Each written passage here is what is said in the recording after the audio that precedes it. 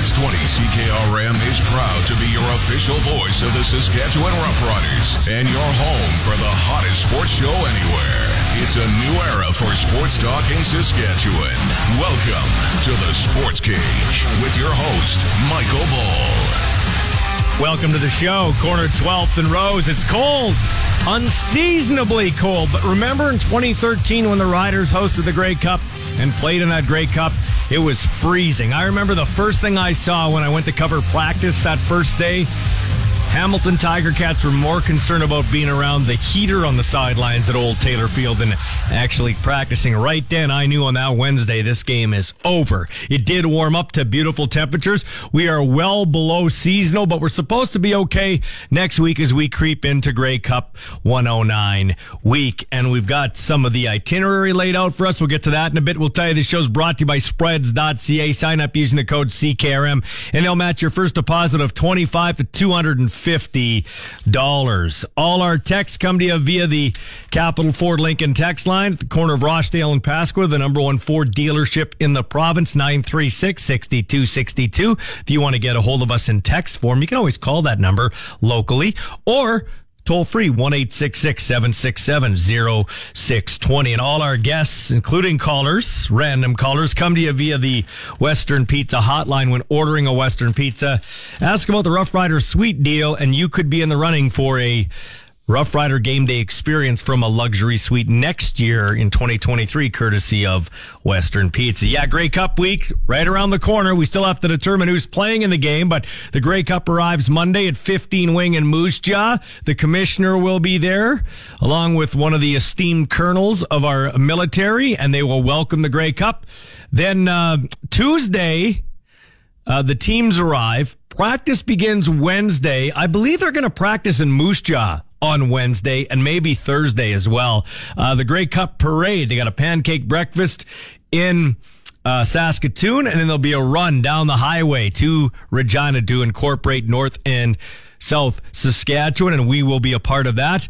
Thursday is the awards night. Riderville and the team party start firing up on Thursday as well, and we will have our show live from Riderville, from the location, the International Trade Center right outside. So we'll be live and on location there Thursday and Friday, and we will be around the main stage too for all the great entertainment there at Riderville, like DJ Tully, Wonderland, Dead Levy, Dangerous Cheese, One More Time, Breaking Curfew, Vinyl Society, The Steadies, and more. I think Tuke's going to be playing during the Grey Cup.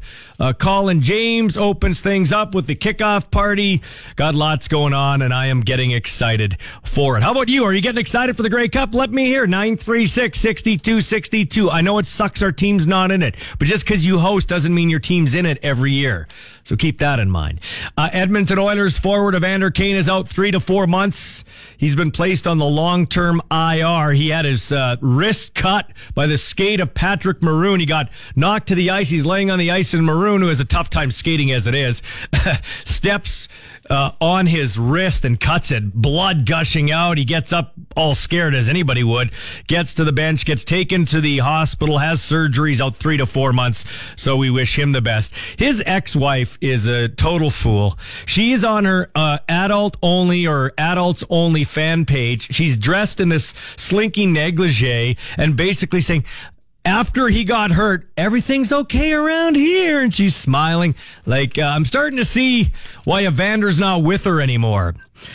Columbus Blue Jackets forward Jacob Voracek is out indefinitely with an upper body injury. Valery Nikushkin out a month after having ankle surgery. He's with the Avs. And Jonathan Huberdeau, the prized off-season get for the Calgary Flames, is out day-to-day with an upper body injury. They are mired in a 6-game skid. They lost yesterday to New Jersey 3-2. The Devils have won 7 straight.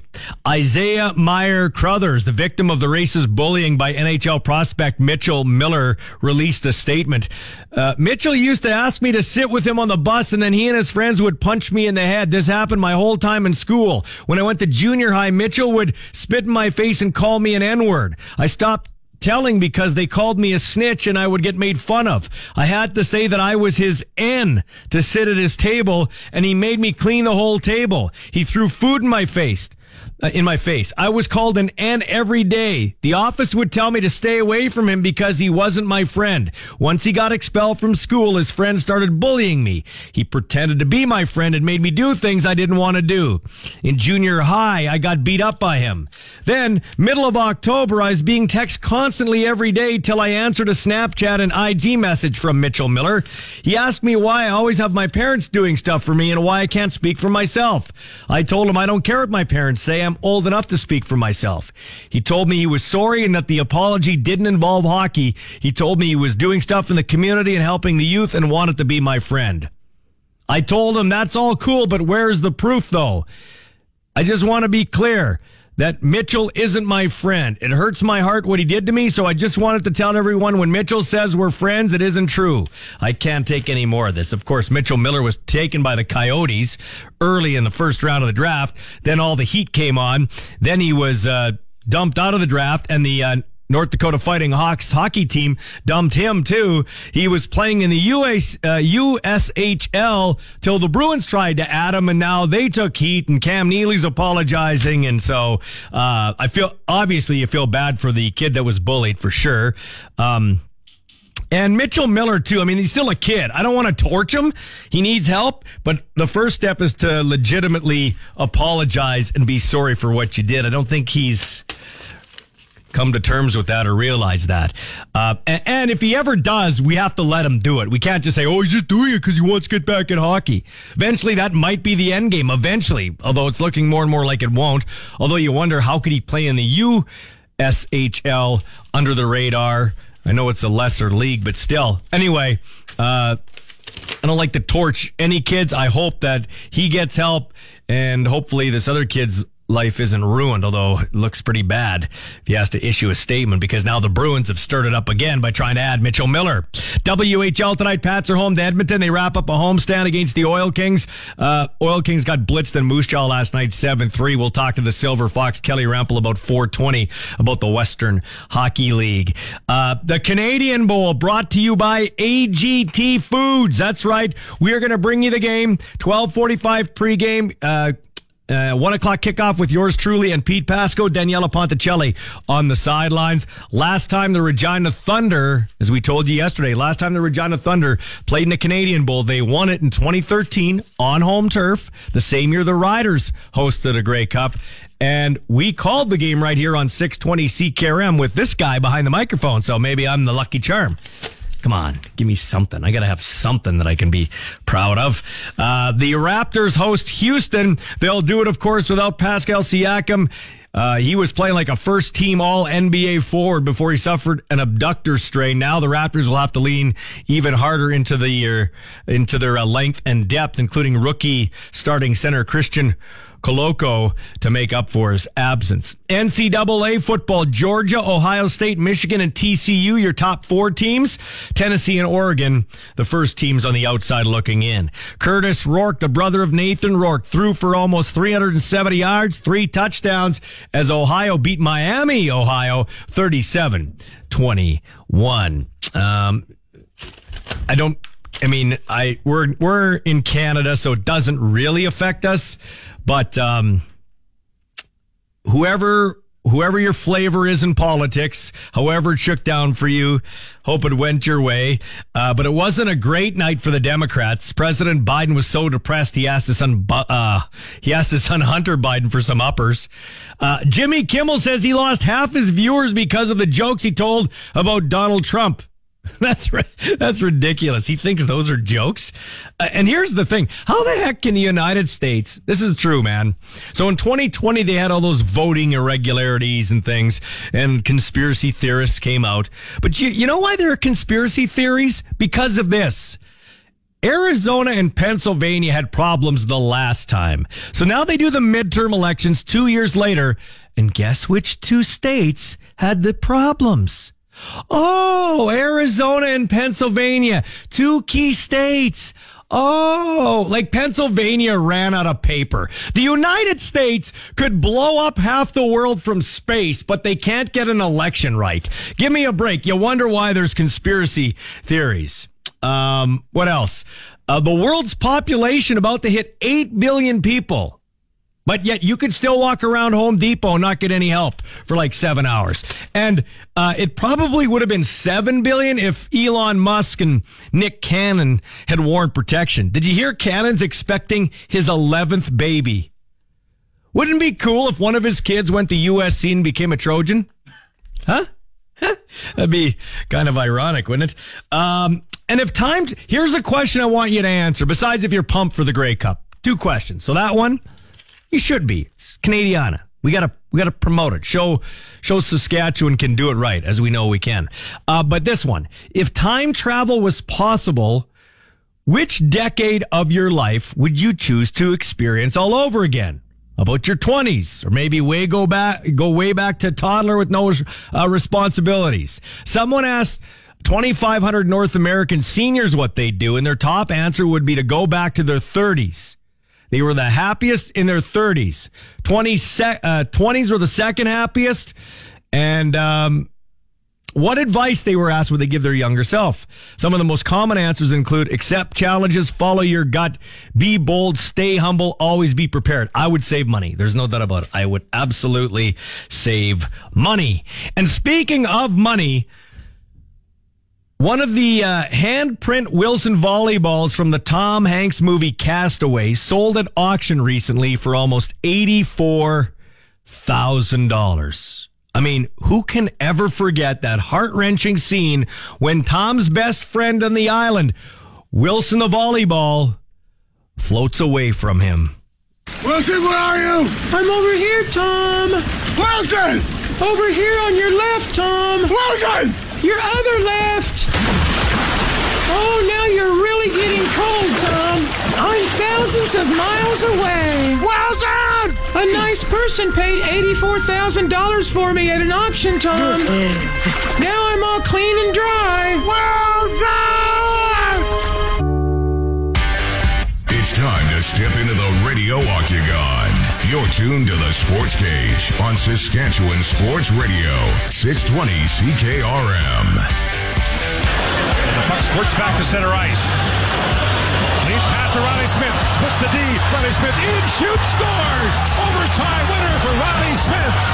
And the Vegas Golden Knights run their winning streak to 8 with a 4-3 overtime win over Toronto. That's Gord Miller on the call. The Toronto Maple Leafs falling 4-3 to the Vegas Golden Knights. And the clutch performance, that's what that was. Brought to you by Nick Service in Emerald Park. Your local Massey Ferguson, Challenger, Rogator, Gleaner, and Fent dealer. Call 781-1077. Once again, 2 questions for you. Are you pumped for the Grey Cup? Grey Cup 109. And the other one, if you could go back in your life, what decade of your life would you relive? Your 20s, your 30s, your 40s, maybe a toddler, no responsibilities. I'd go back to my teenage. I'd go back to 10, 11, 12, hanging out with my grandpa, Craven, Saskatchewan, watching In the Meantime and In Between Time. That's it. Another edition of Stampede Wrestling. And we start with our friend Kelly Rempel on the Western Pizza Hotline. And let's start there, Kelly. We're having a party, Ed, and you're not invited. Money talks, ballsy. That's right. I used to love watching it. I used to love watching Stampede Wrestling for like 6 months in a row. The first match on the tape show was always the Cuban Assassin against Mr. Hito. And it always played out, it always played out the same way. Cedric Hathaway, the referee, would get distracted, and Cuban Assassin would reach in with his popsicle stick and jam Mr. Hito right in the throat, and that would be it, and I'd be so mad. And then I'd go eat a bunch of popsicles. Those were the good old days. Those were the, thinking about wrestling, that's my favorite. Stampede Wrestling from about 1982, 83. Think about all of the stars that company had back then that went on to be big-time wrestlers. When you think of Dynamite Kid, Davey Boy Smith, Bret Hart, Jim the Anvil Neidhart, Bad News Allen, Dr. D, David Schultz, Honky Tonk Man. kind of hard to believe, isn't it? Yeah, so absolutely. And the reason I brought you on is to talk hockey. We're going to do this, every couple of weeks, Western Hockey League, because you know what's going on there better than me. But you are the ring announcer for, it's called Dungeon Wrestling, I believe, and it's Brett's son that's involved. And, tell us the story, because you're sitting ringside. You're just going to take this in. You and Bret Hart, good friends. You're just going to watch this thing, and they're like, hey, could you be the ring announcer? Yeah, well, what happened was Bret phoned me, I guess it was about a week ago, maybe earlier on last week, and he just said, what are you doing on the weekend? And I said, I don't know. I don't really have any real plans. I plan on I'm busy, but I'm in Regina. Why? He said, well, my son Dallas, as you know, he said is putting on a dungeon wrestling event here at the Victoria Pavilion. And, you never know how we could maybe use your help. And I didn't know what that meant. But I said, well, this guy's done me favor after favor after favor for, 20, almost 30 years. Yeah. So the least I can do is help him when he needs a hand. And he said, we may not need your help. And so worst case scenario, if we don't, you just sit back and enjoy the matches. So I said, okay, sure. Well, I'm there to help you or Dallas any way I can. So I flew in Friday night, stayed at his place. Saturday, we left his house and drove to the Victoria Pavilion. And within an hour, they're telling me that the ring announcer, who's one of the local media personalities at one of the radio stations, he can't make it. Would you be interested in being the ring announcer? So it was kind of bittersweet because I was interested, and there was something about being a ring announcer for one of the Hearts wrestling promotions at the Victoria Pavilion in Calgary that's pretty historic and pretty cool. But I got to admit, I had no time to prepare, and I was a little nervous, but we got through it, and we actually had a great time. Yeah, I heard you knocked it out of the park from a few people, and yeah, you're that man. If those walls could talk, you'll look back at old reruns now and go, "Holy cow! I was in a ring right in that building, talking about or introducing wrestlers and being a part of something that Bret Hart. Who would have thought back in 1982, 83? You're my age. You're watching it now. You're buddies with Bret Hart, staying at his house and doing public ring announcing for his son's event. Okay, let's get to hockey, Kelly, because you know the Western Hockey League. You know hockey pretty well. First off, just a quick comment on what, I don't know if you saw it, but that was whether you like Evander Kane or not, that was a gross situation last night. Nobody ever wants to see something like that. It makes you sick to your stomach. I mean, I remember years ago, my Buffalo Sabres goaltender. Clint Malarchuk. Yes. I don't know why I can never remember his name. That'll be burned in my brain forever, watching the hemorrhaging that took place that night.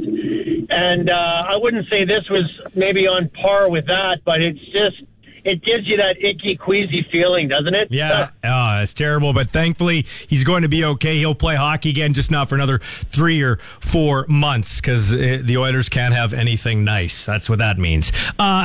Kelly, let's get to the two teams that are closest to us. We'll start with the Moose Jaw Warriors. They smoked Edmonton yesterday, 7-3. Your thoughts on how the Warriors have started so far this year? If I'm being completely honest, I feel like, they haven't played their best hockey. I mean, I know that their record is okay, and they're kind of in the middle of the division and the conference, and they're playing okay. I don't think anybody will say that they've been lousy or, they've been horrible to watch. They're an exciting team. They got a real good back end. Connor Unger has given them outstanding goaltending this year, which I think, their record, they can thank him for a couple of the wins in there. I think their forward group is kind of yet to get going a little bit. It's the same 2-3 guys that are on the score sheet every single night. They need to get more from certain guys, from their Europeans. Robert Bacco and Martin Rysavy would be a nice place to start. Those guys is like the invisible man kind of this year in terms of being on the score sheet. So I actually think that when it's all said and done, I still think Moose Jaw is going to host, games in the opening round of the playoffs. I think they'll be a top 4 team. And I think they got a lot more to give, to be honest with you. You've been to a few Pat games this year. First off, what do you make of the crowds or their lack of? Now, is it on? Is it worse than what we normally see? Because this town's a rider town, and then everything falls in behind that. So generally, the Pat crowds don't pick up till the football season's done. But do you think they're worse than normal? And if so, why? Well, I'm going to try to give you a 45-second answer, but we could do a 45-minute because I think that there's a lot to unpack there. We live in a day, Michael, you know this. We live in a world where everybody has a 55-inch plasma high-definition television and a comfy couch. Yep. So it's never been more difficult to get people to actually, leave their home and go to live music or live sports. I mean, that's just the way that it is. And coming off of COVID, I felt like it was going to go one of two ways. You take something away from somebody for a year or two, and they can't wait to get back. They don't realize what they've missed. Or people fall into a different rhythm, and they get into a different pattern in their life, and it's harder than ever to get them back. So the Pats, notwithstanding the fact that they've got probably, arguably the best, if not most exciting, marketable junior hockey player in the country in Connor Bedard, they're also coming off of COVID where I think people got into a different rhythm and routine. Mm-hmm. And let's just cut to the chase, Michael. It's expensive to go to a Pats game. I mean, I had somebody tell me the other day if he wants to take his family of four to a Pats game now, it's close to $200. Wow. It's too much. Yeah. Sorry, it's too much. Okay. I know I'm going to take some heat for saying it, but it's the truth. Yeah, well, you're not the only one that's said that. So lastly, Kelly, before I let you go, because we're against the clock, your impressions of the Pats so far. I think they're about exactly what I thought. What's that old Dennis Green line? The Pats are who we thought they were. Yeah. Although I think he might have said the Bears. Yeah. And a little more conviction too. The Pats who Dennis was a little more fired up. I'm not going to punch anything like Dennis did, but the Pats are who we thought they would be. I knew the Pats were going to be better than last year, mostly because I thought their goaltending had to be better, and it has been. I think both, Matthew Keeper and, young Drew Sim have both been noticeably, especially Sim, noticeably better than they were last year. And the only reason they didn't make the playoffs last year, frankly, is because they didn't get enough saves. So they're getting more saves this year, and they're hovering around whatever it is, seventh. I think that they're going to be a playoff team. I don't know exactly what they're going to do at the trade deadline. We could talk about that for another hour or two. Yeah. But I think that I think that the Pats are going to hover around 500 all year. I tell you, they better win tonight because after tonight, they got, a game on the road, a game at home, but then they've got 10, I believe, on the road in a row. And in the next, week or so, they've got Red Deer, they got Winnipeg a couple of times. Like, the schedule is not going to be easy for them. So I kind of had the Pats coming in somewhere this year, Michael, with around, 30 to 35 wins. You're going to get some ties in there. So I think I'm going to be right. I think that if they don't do anything major, they're probably going to be around 7th or 8th, which is where they are in the standings right now. Kelly, thanks for your time. Always articulate, great storyteller. We'll talk to you again. Hey, it's always fun to be with you, Michael. Take care. Take care, man. We'll be back with more of the Sports Cage in a moment for Spreads.ca on 620. Our house is your house. Welcome inside the Sports Cage on Saskatchewan Sports Radio, 620 CKRM.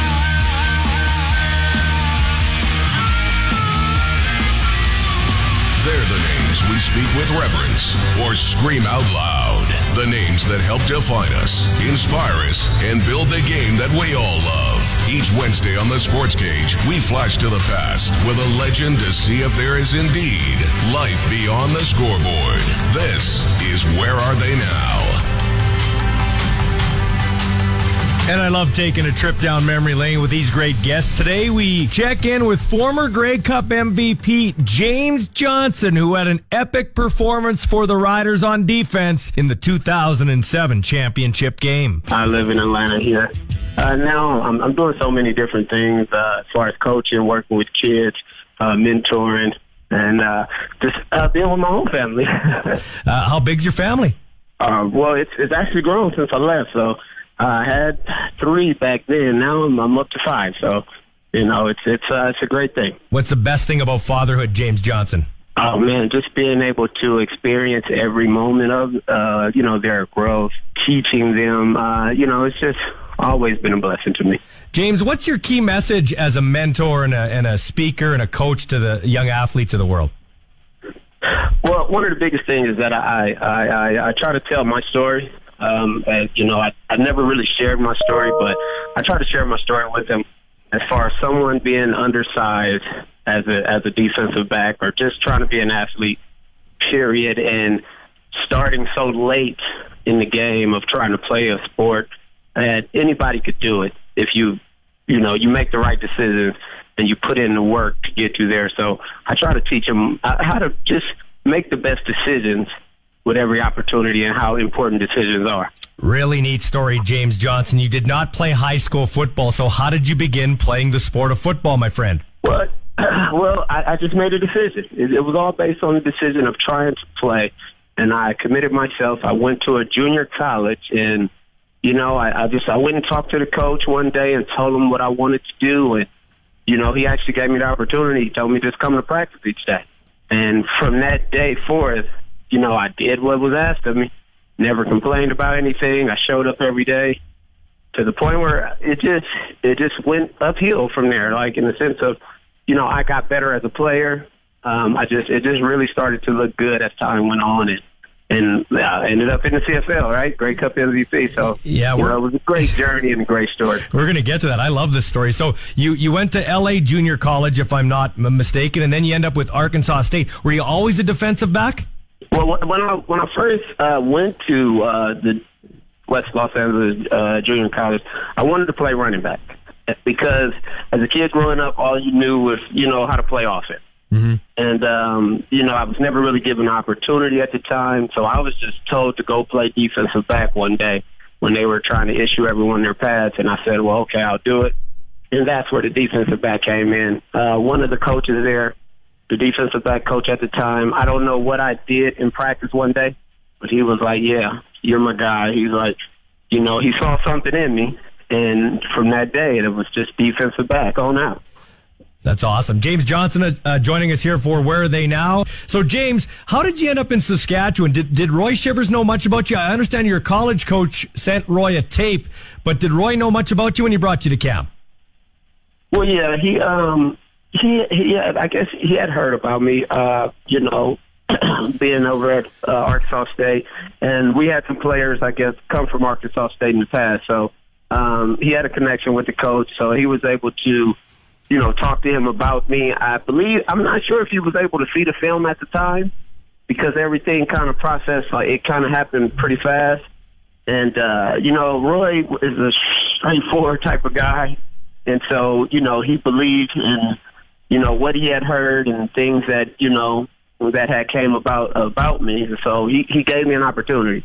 And so for me, it was all about, once I got there, got the training camp, just, showing him that I can play the game. And from like day one of training camp, he saw it, he came and talked to me, and then he just let me know then, like, okay, you're going, just keep doing what you're doing, And so I was so thankful for that opportunity that, it worked out so great for me. Yeah, it did. And we'll get to the Grey Cup moment in a minute. But so you get to Saskatchewan, you're in training camp. What did you think of our game when you got here with the wide field and the motion and all that stuff? Well, to be honest, I didn't really have any expectations. It was just all about, it was just about showing what I can do. The whole process for me as far as playing football had been, it was all a learning experience just because, it seemed like from day one I just had to learn and I was getting better each time. So getting there, I didn't have any expectation. I was kind of just had to prove myself. And so it was a little tough at first. Just kind of, you know, being inside, playing the halfback in training camp and, you know, playing corner. But I was pretty, you know, I was a pretty good athlete, I would think. And so, I could have played the halfback position or corner. But when I was given the opportunity to just play corner, I was like, well, you know what? You know, I think I'm just going to stick to corner, coach, if that's okay with you. Hey, what do you think of Rider Nation and the rabid fans here in Saskatchewan? Oh, man, that was awesome. I really, I had never felt anything like that before, to be honest. And it really felt, it was very welcoming. Once you get there and you see how close the family is. I don't think there's anything better than that as far as just having the support from the fans, and I felt like that was just the best experience for me. And I was at the right place, and it also felt like that in the locker room getting there too. You could feel that sense of togetherness. And so that was a big experience for me. What was your welcome to the CFL moment where you're on the field, you make a play or something like that where you say, yeah, I belong here. Yeah, I'm comfortable here. Or did you ever have that feeling? Did you always as an underdog feel like you had to step up every day or you were going to be gone? Well, to be completely honest, the fact that I had come as far as that I was, to be in the CFL was actually just an opportunity for me. It was actually for example, like a roller coaster ride, which started back in junior college. Yeah. So it was all about seeing how far things would go. And being there in the CFL, I didn't put any pressure on myself. I just believed in myself, and so everything was just pretty much going along for the ride. And I was truly blessed to be able to play as well as I did in training camp, to actually get making the team and becoming a starter, and just it was just all a true blessing that I was just continue to go forward as far as it was going to take. James Johnson joining us here. Where are they now? On the Saskatchewan Roughriders radio network. So you talked about having a feeling in the locker room. When you got up for that Grey Cup game in Toronto back in 2007, did you have a weird feeling about you? When you talk to guys who've done something pretty epic, if they look back on it, they have some kind of telltale signs looking back on it that they knew it was going to be a big day. Did you have any feeling that this day would be different than other days in Rider colors? To be 100% honest, I did. After my first year, and we went down to where were we, in Calgary, and we played pretty well. We beat Calgary, and it was just a great feeling. And then we went down to BC. Well, in the Calgary game, I had played pretty well. I think I ended up with an interception or so. And but then when we went down to BC, and I saw that environment, and they really stuck it to us. Yeah. And at that moment, I didn't play so well, but at that moment, I realized how important it is, how much the game changes once you get into the playoffs. Mm-hmm. Like the seriousness, the level, everything just is different. And so going into 2007 playoffs, that was one of the things that I had always said to any of my teammates was, it's a different game once you reach the playoffs, and we had to be prepared for each game. And it was one of the same things I spoke to the team about prior to the Grey Cup. Just kind of gave them a little history about growing up and where I saw myself and how I didn't know how things were going to happen, but I definitely told them that we had an opportunity to share something, and I wanted to share it with them, and we were just, I was really, like I said, I was really tuned in and focused on, just the understanding of what we needed to do. And, it just to go out and play like that was just, was really awesome, Was that game in slow motion for you, James? Was it like it was in slow motion for you? Well, it was one of those things where, yeah, you could say that in a way, but it was one of those things where you knew having a rookie quarterback that there was going to be opportunity. Mm-hmm. And so with Coach making a decision at the time to just keep me on the boundary side, I really knew then, like, okay, this is where the action is. And I have always been a player that, fed off making plays. And so it's just about making those plays when you get an opportunity. That's James Johnson joining us in the Western Pizza Hotline. Thanks to James for taking a walk down memory lane with us in our Where Are They Now segment. And our Where Are They Now segment is brought to you by our good friends over there at Floor Coverings International. Floor Coverings International is at the Design Hub. They bring the showroom to you with thousands of samples. Visit floorcoveringsinternational.com. Today they did work for me. I can tell you personally, Shannon and her gang do great work. When we come back, we get a sports ticker for Bronco Plumbing and Heating, and we hear from Scott McCauley, coach of the Regina Thunders. They go for a national championship. This is the Sports Cage for Spreads.ca on 620C.com. We're talking sports on your way home. This is the Sports Cage on Sports Radio 620 CKRM. Sports Ticker is brought to you by our good friends at Bronco Plumbing and Heating, where professional service is guaranteed. They'll treat you right. 781-2090. Evander Kane of the Oilers out 3 to 4 months. He had his wrist skated on by Patrick Maroon. And, blood gushing everywhere, but thankfully he's stable, had surgery, and he will be okay, which is great news. More than I could say for his idiot ex, who is on her fans only page in a negligee, showing everything, basically saying everything's all right over here after he got cut. So you're starting to see, I wasn't a big Evander Kane fan. I don't know if I am still, even though he's on my team, but I'm starting to like him a little more, starting to understand what he was going through off the ice. Tonight in the NHL, the Montreal Canadiens and the Vancouver Canucks are in action. Canucks coming off a 6-4 win over the Ottawa Senators. Wild at the Ducks. Penguins at Capitals, and the Hurricanes taking on the Panthers. And our Regina Pats are in action tonight. It's a 7 o'clock face-off against the Edmonton Oil Kings, who rolled in here to Moose Jaw last night and lost 7-3. So they'll be itching for a win against your Pats. And as you heard Kelly Rempel earlier, if you caught it, if not, you can catch it out in podcast form later. Our WHL expert, he had said that the Pats better get to winning because they've got a 10-game road trip with Agribition in town, as they always do each year. All right, time to head out in the Western Pizza Hotline. Dinner time, game time, anytime, a great time to order Western Pizza. We're talking with Scott McCauley, head coach of the Regina Thunder, who are going for the Canadian Bowl Championship, but that pales in comparison to life. Scott, my condolences on the passing of your dad. That's never easy, especially when, it's a busy week for you as it is, but my thoughts and prayers go to your family.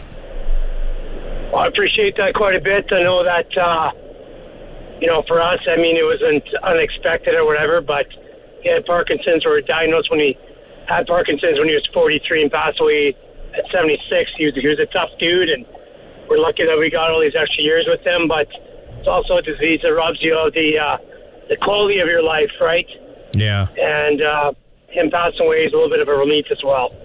Yeah, and, your dad was, I saw pictures, your dad was around, young Matt and Chase and Susan and you. Well, she always looks good, but the rest of you guys were looking young there in 2013 when you won the championship in your first year. Obviously, you're going to be thinking about your dad. What's the best piece of advice you got from that old bugger, as you like to say? Well, that's a good question. Put me on the spot like that. I haven't really reminisced that much yet, but I kind of the lesson that I kind of learned from him the most was work hard and play hard, right? Yeah. The more I kind of thought about it, because he loved working, and he definitely had a lot of friends that spent a lot of time with friends and colleagues. Or you know what it really was? It's just about being around people. I think that's a key takeaway that I have right now in my mind as I process everything, is that he loved people and he tried to treat everybody as fair as he possibly could and do the best he could for everybody. Your kids, we've talked about before, play at Winston Knoll Collegiate. They're going to be going into their grade 12 year, but do they hang around the field? Do you incorporate them as much as you can on a run like this? Anytime that, they got nothing going on, we try to get them out there, doing some drills with the boys and things like that. And especially right now, injuries, guys getting sick, things like that. If they're available, then we'll try to use them to give us some looks and make sure that we're able to capitalize on practice. But for me, it's just time. It's an opportunity for me to spend some time with them and it's on the football field, which makes it even better. Yeah, it's awesome. It's kind of the passing of the torch. Your dad with you, and now you with your kids. All right, you also have about 70 other kids that I know are important to you. A 9-0 9-0. Yeah, 9-0. You can be 10-0 if you check that. You'll be 11-0 if you win this championship. What's gone right this year, Scott? I talked to Dave Jackson yesterday, and he's talking about a great culture that starts with guys like you and John Tokar. Yeah, we said this all last year and stuff, it kind of started during COVID and really developing the culture in our team and not just using it as a buzzword, but really trying to take ownership of that to make it more of a player-led team or a player-driven team. And the bottom line is it really paid off. These guys committed to the weight room, they committed to each other. I feel like they're playing for a bigger purpose, and that's for them, for the guys in the dress gym, the past alumni, but also they understand they're representing the YQR and Saskatchewan football, and they just seem to be getting it done. But in the past, I'd say some of the issues that we've had is that we've been undersized, and this year we have the horses, we have the guys that are committed to the weight room and really worked hard to make sure they got bigger, stronger, and faster, and it's paid off, especially now as we get to the winter time here. Yeah, what do you know about Okanagan? I know BC teams don't like to roll in here and play in the cold weather, so that's an advantage for you. But I hear they're big on the O-line, and they got some big, talented receivers, too. Yeah, there's three receivers that, I think got some great talents, and the quarterback can definitely deliver the ball. He's tall, and he's got a strong arm, and he can roll out, and, he doesn't run overly too much, but, he has done some RPO stuff where he's taken the ball and, collected 20, 30 yards here and there. So, he's a threat, and they got a great running back. He's fast. He can cut quick. He's not big, though, but the thing is that he never goes down on first contact. He's got a low center of gravity and able to run through arms. And I heard Dave yesterday, he talks about their offensive line. They're big. I don't know how strong they are, but they're definitely big, and that always makes things difficult. And then defensive-wise, I just kind of watch them as well. They got some big dudes on the interior D-line, and they got some athletes in the back end, right? So it's going to be an exciting game. I just know that they're tall, they're athletic, and we'll see how physical they are when they get here. So, Scott McCauley's 10 years older, 10 years in between championship games. How is this Scott McCauley as head coach of the Thunder? Other than being older, how are you different than the wide-eyed guy that took over the team in your first year and went to a championship? Well, I think I'm still wide-eyed, but I think the one thing that I feel now is maybe you got to trust more people. I don't need to do everything myself, and not to say I did everything in 2013, had a great offense coordinator, we had a great defense coordinator at Morgan Bunce, but maybe I, micromanaged a hell of a lot more. And now, you got a guy like Paul Dawson, running the defense. It's better for me to just get out of his way. You got a guy like Stephen Ensign that, I think that guy's really grown. He was really pass-orientated, and, even if he was running the ball, he had to get back to the pass. Where now, he's kind of wise, he just sits back and he takes what they give you, and he's okay with running the same play, 50 times in a row. We saw that against Winnipeg. He's matured, so I'll get out of his way. And then we got Brett Strong, who's doing special teams, and he's done a great job this year as a first-time coordinator. And, I've tried to help him a little bit, but now he's really matured this year, or at the later this season, it's time to get out of his way. And Toker's running with the culture and the leadership development stuff, so I'll get out of his way. And I don't know, I think it's more about trusting these guys and knowing that they're going to do a good job, and just trying to make sure I empower them and give them all the tools that they need. It's kind of a Frank McChrystal mentality back in the day with the Rams. We both played on the Rams, you a lot younger than me, but it's kind of the best coaches surround themselves with almost better coaches in some ways. Yeah, absolutely. And I think you asked me that question before, and I ain't going to be no Frank McChrystal, man. I'm still going to be involved with X's and O's and getting down to the nitty-gritty, doing skills and drills and rolling up my sleeves. Where he was more managing and stuff, managing people. Well, That's where I'm at now. I'm trying to manage people, empower them, put them in the right spots, give them all the resources that they need to be successful, and all see his work. So maybe I should have just copied what he was doing a long time ago. Well, you like X's and O's, and I think there was a time when Frank liked it too, but you do like X's and O's. But that's a good question. Do you Do you miss just being the X's and O's guy, not worried about the speech maybe, or because you gotta, players take on the attitude and the demeanor of their coach. So I imagine on a week like this, you had a personal loss with your dad, and then you're trying to get these boys ready to go for a championship. There'll be some nerves and some anxiousness for you too. Are you mindful of that? Yeah, right now I'm just trying to keep going, man. That's all I'm trying to do. So. Yeah, obviously. Hey, when you're looking at this game, Scott McAuley, X's and O's, what do you guys got to do to beat the Okanagan Sun?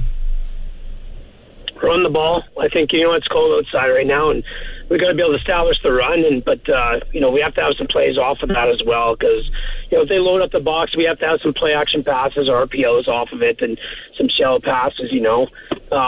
I think on defense it really comes down to as well. Like, I didn't answer your question before there. I'm sorry, but that's you got me. You finally. I said I wasn't going to cry. I'm a crier, but you got me there. Yeah. But X's and O's, like on the defensive side, like they got a great running back. Like I said, he ain't that big, but he's fast. He doesn't go down first contact. They do some things in offense. I won't say what it is, but it makes it difficult for us. So we have to stop the run, and it's not going to be easy. And once we stop the run and force them to pass, they can throw the ball too, but we'll ride that for sure. And then on special teams, that's an area that I always kind of felt we could get the advantage against the other teams, is our guys care about it. They work hard with it. Our coaches work extremely hard working on their skill development. But, they got some great athletes back there returning the ball. Like, they had Mike O'Shea, who's the son of the coach there at the Bombers. Mm-hmm. He's a hell of an athlete, man. He can return the ball, and then got this number 17 that's, probably faster and stronger than that guy that can run the ball. He just doesn't get it as much. Yeah. And then there's another dude that I saw on YouTube trying to check back to some of their games at the beginning of year, number 6. That guy can run too. So the other day, it's not going to be easy. That might not be the advantage this week. It might be more, our guys being physical and just going out there and balling. Scott, thanks for your time, man. Our thoughts and prayers out to you. I know your dad's going to be watching from above. Good luck on Saturday. We'll carry that game right here on 620 CKRM. We got to head to a break. When we come back, we are going to get to the Children's Hospital Radiothon, the wrap up to that with Andrew Dawson and our 5 o'clock news package on 620 CKRM. Follow us on Twitter and Facebook at Sports Cage. Now back to the action on Sports Radio 620 CKRM. What a great day. $760,000 for the Jim Pattison Children's Hospital in Saskatoon. Thanks to all our great listeners here across our 3 stations in Regina. Play 92, 104.9 The Wolf, my old home, and this home now that I'm in, corner 12th and Rose. 620 CKRM are coming to you live in downtown Regina. Show's brought to you by Spreads.ca, where when you sign up using the code CKRM, you get 15 free spins on the slot machine for a chance to win $1 million. Tonight, Connor Bedard and the Pats taking on the Edmonton Oil Kings. Go check it out. We'll have the pregame show at 6:35, play-by-play from the Brandt Center at 7. We're joined by former great NHL ref and rules analyst on ESPN, Dave Jackson, for first segment of the season. Welcome to the show, Dave. Thanks for taking my call. I appreciate it. Hey, Michael, how you doing? Thanks for having me. Good, buddy. Have you watched Bedard yet? I don't mean in person, but have you watched any of his games on TV? And if so, what do you think? I've seen some clips of him on Twitter, but I play hockey on a regular basis with Derek Armstrong Army, and I believe his boy plays there. Yeah. So no, absolutely, Easton Armstrong. Yeah, for sure. Yeah, Bedard's going to. So I hear the I hear the updates constantly on how good he is. I don't know if he's going to be McDavid like, but he could be like a Patrick Kane, a Braden Point kind of player, which is a pretty good comparison. Speaking of Braden Point, his Tampa Bay Lightning played the Oilers last night, and Evander Kane had his wrist sliced. I don't know if you saw that. Have you ever been on the ice when something that catastrophic or something bad like that happens on the ice, Dave? Yeah, I mean, nothing to that degree, fortunately, but I have been on the ice twice. Players have been knocked out cold from fighting, and it's a scary process. The guy's unconscious, and the medical teams pop. They just do what they do, and they pop on the ice and they take care of the player. But everybody just kind of stands around and everybody's really emotional and they don't know what to do, and it's. All right, we're going to take a break and get back with Dave Jackson in a minute here on 620 CKRM.com. The Kings of Saskatchewan Sports Talk. This is the Sports Cage on 620 CKRM. All right, we lost our great guest, Dave Jackson, in the middle of his answer. So, Dave, I just want to pick up from there. We apologize for the technical difficulties. We rejoin him on the Western Pizza Hotline. When something like that happens with Evander Kane and you're on the ice, you talked about a couple of guys being knocked out cold. Does it generally, fighting's, I guess, is different than when somebody accidentally skates over somebody's wrist, as Maroon did yesterday. But does the chippiness ramp up, or does it kind of bring things back down and kind of deflate the game a bit? I believe it deflates the game a bit. Both times I saw it, everyone kind of just goes into this mode of, God, I don't know what just happened. And for the next 5-10 minutes, they're just sort of robotic, and nobody wants to hurt anybody. Mm-hmm. Yeah. Hey, there was a couple scrums in that game. One, I forget the Oiler guy, but he was mixing it up with the Tampa guy, and then the Tampa guy punches the Oiler guy a couple of times in the head, but the Oiler guy's the only guy to get the penalty. Now, I'm not asking you this because you know I'm an Oiler fan. That's not what I'm getting at here. I want to know, when an official is there, what's he looking at? Like, why would he? I know you're not there on the ice, but you've been there before. What are you looking at in terms of, okay, that guy's getting a penalty and that guy's not getting a penalty? Well, a lot of times it's all about trying to control the hockey game and trying to send a message. So if the game has been getting a little bit chippy, and then you sort of warn the coaches, you might warn the captains, you say, listen, we're done with this. We're going to start taking one guy, and we're going to take the guy that starts everything. So without having seen the altercation, I'm saying they warned them, and when you see somebody do something, you might just say, listen, it's twofold. A, you're getting the penalty, and you got punched in the head, but you started it, so you're the only guy that's going to go. Mm-hmm. And interesting, and I don't know if you saw the Minnesota one, but Doughty is working over Kaprizov with the cross checks, and then he gets Kaprizov gets the match penalty because he turns around and basically cross checks him in the neck, and then Doughty starts kind of giving them the whole flap and gums motion with his hand. What's that like? Okay, so just take me through this, because we've never been there, and I'm not making fun of officials, but I want you to. You're humans, okay? So Kaprizov turns around and smokes him after Doughty is working him over with the cross checks, and then Doughty starts motioning there. Does a referee kind of feel like a fool when Doughty goes away unscathed and that guy gets a match penalty? In general terms, yes. You don't like to be shown up. You don't like to be, you go talk to the player. If it's bad enough, you'd probably give the player a penalty as well for unsportsmanlike conduct if it's bad enough. In Doughty's case, it was a pretty good swing. It's fortunate that he didn't hurt him. I totally support them throwing him out of the game. You just can't take a swing at a guy's head. I think somebody probably talked to Doughty after the fact and said, listen, you're getting a power play here. Mm-hmm. Be sportsmanlike about it. Just stop. Yeah. That would probably be what would happen. Now, Dave, I can't remember if it was you or Tim Peel I was talking to about this, so if I've asked you this, just humor me and pretend that I didn't ask you this, okay? So when there are penalties in a game, and if they're, say Edmonton's got, or say Montreal's got 6 power plays, and now Chicago's got their first or their second. Because the other night, Edmonton, I think, had 2 power plays and Washington had 6. Now, listen, you earn your power plays in a lot of cases, but as a referee, do you have it in your mind how many power plays each team has? Like, do you keep track of that? Do you know in intermissions? Is that in the back of your mind? Well, people sometimes accuse us of having marbles in each pocket or a clicker on our belt, knowing what the score in the power plays were. But, to be honest, you go back to the 60s, 70s. Power plays were always sort of even. But in the modern era, we're told to call what's there. We call what you see. Mm-hmm. And if one team ends up taking more penalties than the other, then that's what's going to happen. But having said that, sure, you're human, and you kind of know that, wow, I've really stuck into this team, and they probably deserve it. But what you want to make sure is, especially if a team sometimes they take it. They know they deserve those penalties, and they're taking their penalties. They're not complaining too bad. And in the back of your head, you're saying to yourself, don't make one up. Don't make one up, because that's going to ruin your credibility. But whatever you do, don't miss one. So I'm using Edmonton Tampa as a kind of an example game here. So John Cooper's on one bench, and you got Jay Woodcroft on the other bench. Okay, now you're going, in fairness, treat the guys fairly. But if John Cooper's bitching a little more than Jay Woodcroft, do you give John Cooper a longer leash, so to speak, because he has more of a resume, maybe more of a repertoire with you as an official? I don't think so. I think you develop relationships with coaches, and they're independent of other coaches.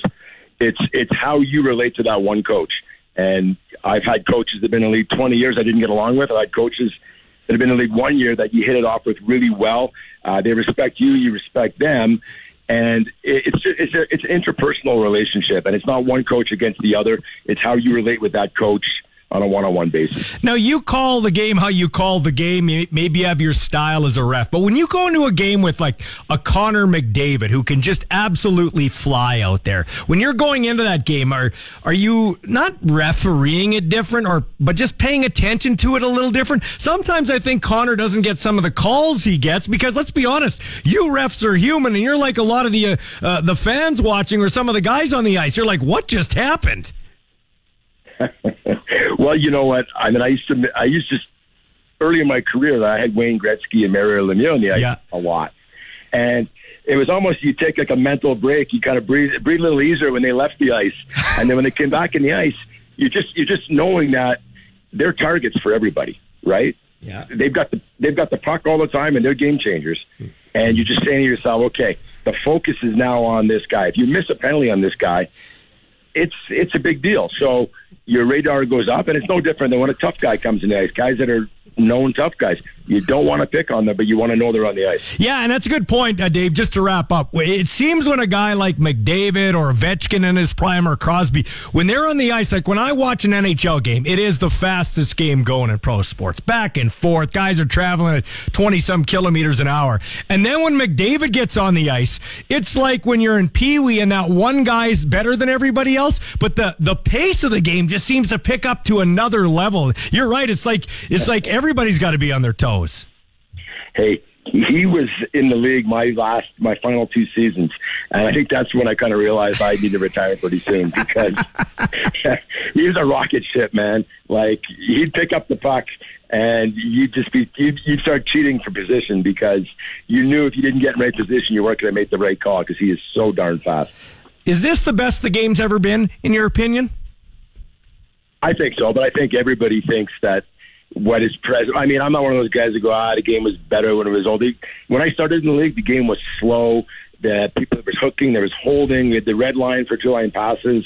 There was no offense. I think the game is great. Athletes are bigger, stronger, faster. I certainly couldn't keep up now. I've only been off the ice 4 years, and it's the fastest I've ever seen it. Well, I'm glad you're still playing hockey, my friend. I'm glad you took time to stay with us here after we hung up on you. But thanks for guesting with us, and we'd love to have you on again soon. Anytime, Michael. Thanks. Thanks. Dave Jackson joining us, rules analyst for ESPN, longtime NHL ref. When we come back, we'll hear from Joey Alfieri of the Montreal Alouettes getting set for the CFL East Final. This is the Sports Cage for Spreads.ca on 620 CKA. The Kings of Saskatchewan Sports Talk. This is the Sports Cage on 620 CKRM. Show is brought to you by Spreads.ca. Our text line brought to you by Capital Ford Lincoln at the corner of Rochdale and Pasqua. All right, so we got some texts coming in. You can text us, like I said, 936-6262. Mike says, I'm working the Grey Cup, so I will walk by and wave at you, Michael. I'm working, keeping the peace at the Grey Cup.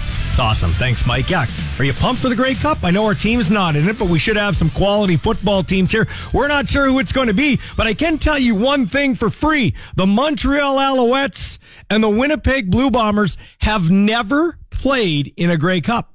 They've never faced each other. Joining us is their social media manager for the Montreal Alouettes, Joey Alfieri. Joey, how are you, bud? I'm good. You can sign me up for Winnipeg, Montreal next week, by the way. I've never been to Regina in November. I hear it's lovely. But listen, the way that I saw the Alouettes play the Bombers this year, I'm not sure that the Alouettes are who the Bombers would want to face because they played them pretty tight both times. You know what's funny about the Alouettes? They weren't so good early in the year, but they had a handle on all the West teams they played. You're absolutely right. And by the way, Joey, just before you answer that, it is beautiful here. 13 centimeters of snow. It's going to be minus 30 overnight with the wind chill. Doesn't that sound like football weather? Listen to me carefully. If the Montreal Alouettes are playing next week in Regina, I'm going to be grinning ear to ear. And I was telling one of my colleagues at the office today, I said, you're not going to hear me complain once about how cold it is if the Owls are playing next weekend. So listen, I'll take it. It'll be minus. It's actually supposed to warm up to -2 or -3, so it'll be more seasonal. So you'll catch your. I remember the last time we had the Grey Cup here. The Riders are playing the Tiger Cats, as you know, and I remember showing up to the very first Tiger Cats practice, and it was unseasonably, bitterly cold, and the Tiger Cats were all around the heater on the sidelines, not even practicing. And I'm like, oh, the Riders won this Grey Cup. She's done. So back to the Alouettes, man. Since I've been racking my brain here. I know in 2000, Steve Barato took over from Greg Wonderful Mons as the head coach of the BC Lions, and they beat the Alouettes at McMahon Stadium, an 8-10 Lions team. Louis Passaglia's last ever game, they won that Grey Cup. But coaching changes during the year don't generally work, and I have to be honest, I was pretty critical of Danny Machocha. What are you doing? Oh, look at the guy makes the change and the discipline hasn't gotten any better. But I stand corrected. They're looking pretty good, and I actually picked Montreal to win that game on Sunday here coming up. Yeah, well, first of all, in 2000, there should have been a pass interference call on Thomas Haskins in the end zone on a 2-point conversion, but I'm over it. It's 22 years ago. But all kidding aside, look, I think it happened with Jim Pop, but they didn't win the Grey Cup. I want to say that was 2006. Montreal lost to BC again, and Jim Pop took over for Don Matthews, but they went to the Grey Cup. But yeah, I mean, it obviously doesn't work often, but I'll say this. Like, I realized nationally when the Owls were 2-6, there's not too many people who believe that they'd get it turned around. But there was a sense of belief. Like, I looked at the roster, and even I thought that they weren't a 2-6 roster and that things were going to turn around. And it kind of played out, honestly, the way most of us expected it to. Like, they lost a bunch of tight games. They started West heavy on the road the first part of the season. And so... at 2-6 going into Winnipeg, like, was I feeling great about it? Was I feeling great about that game? Probably not. But I think that a lot of the criticism towards Danny Machocha just was super overblown. Like, the man's a good coach. He's won a Grey Cup as a head coach, won a Grey Cup as an offensive coordinator, won a Vanier Cup as a head coach as well. Like the man's done everything there is to do in Canadian football. So I get it. I like Kahari Jones. I think Kahari Jones is a really, really smart football mind, and he's an even better person.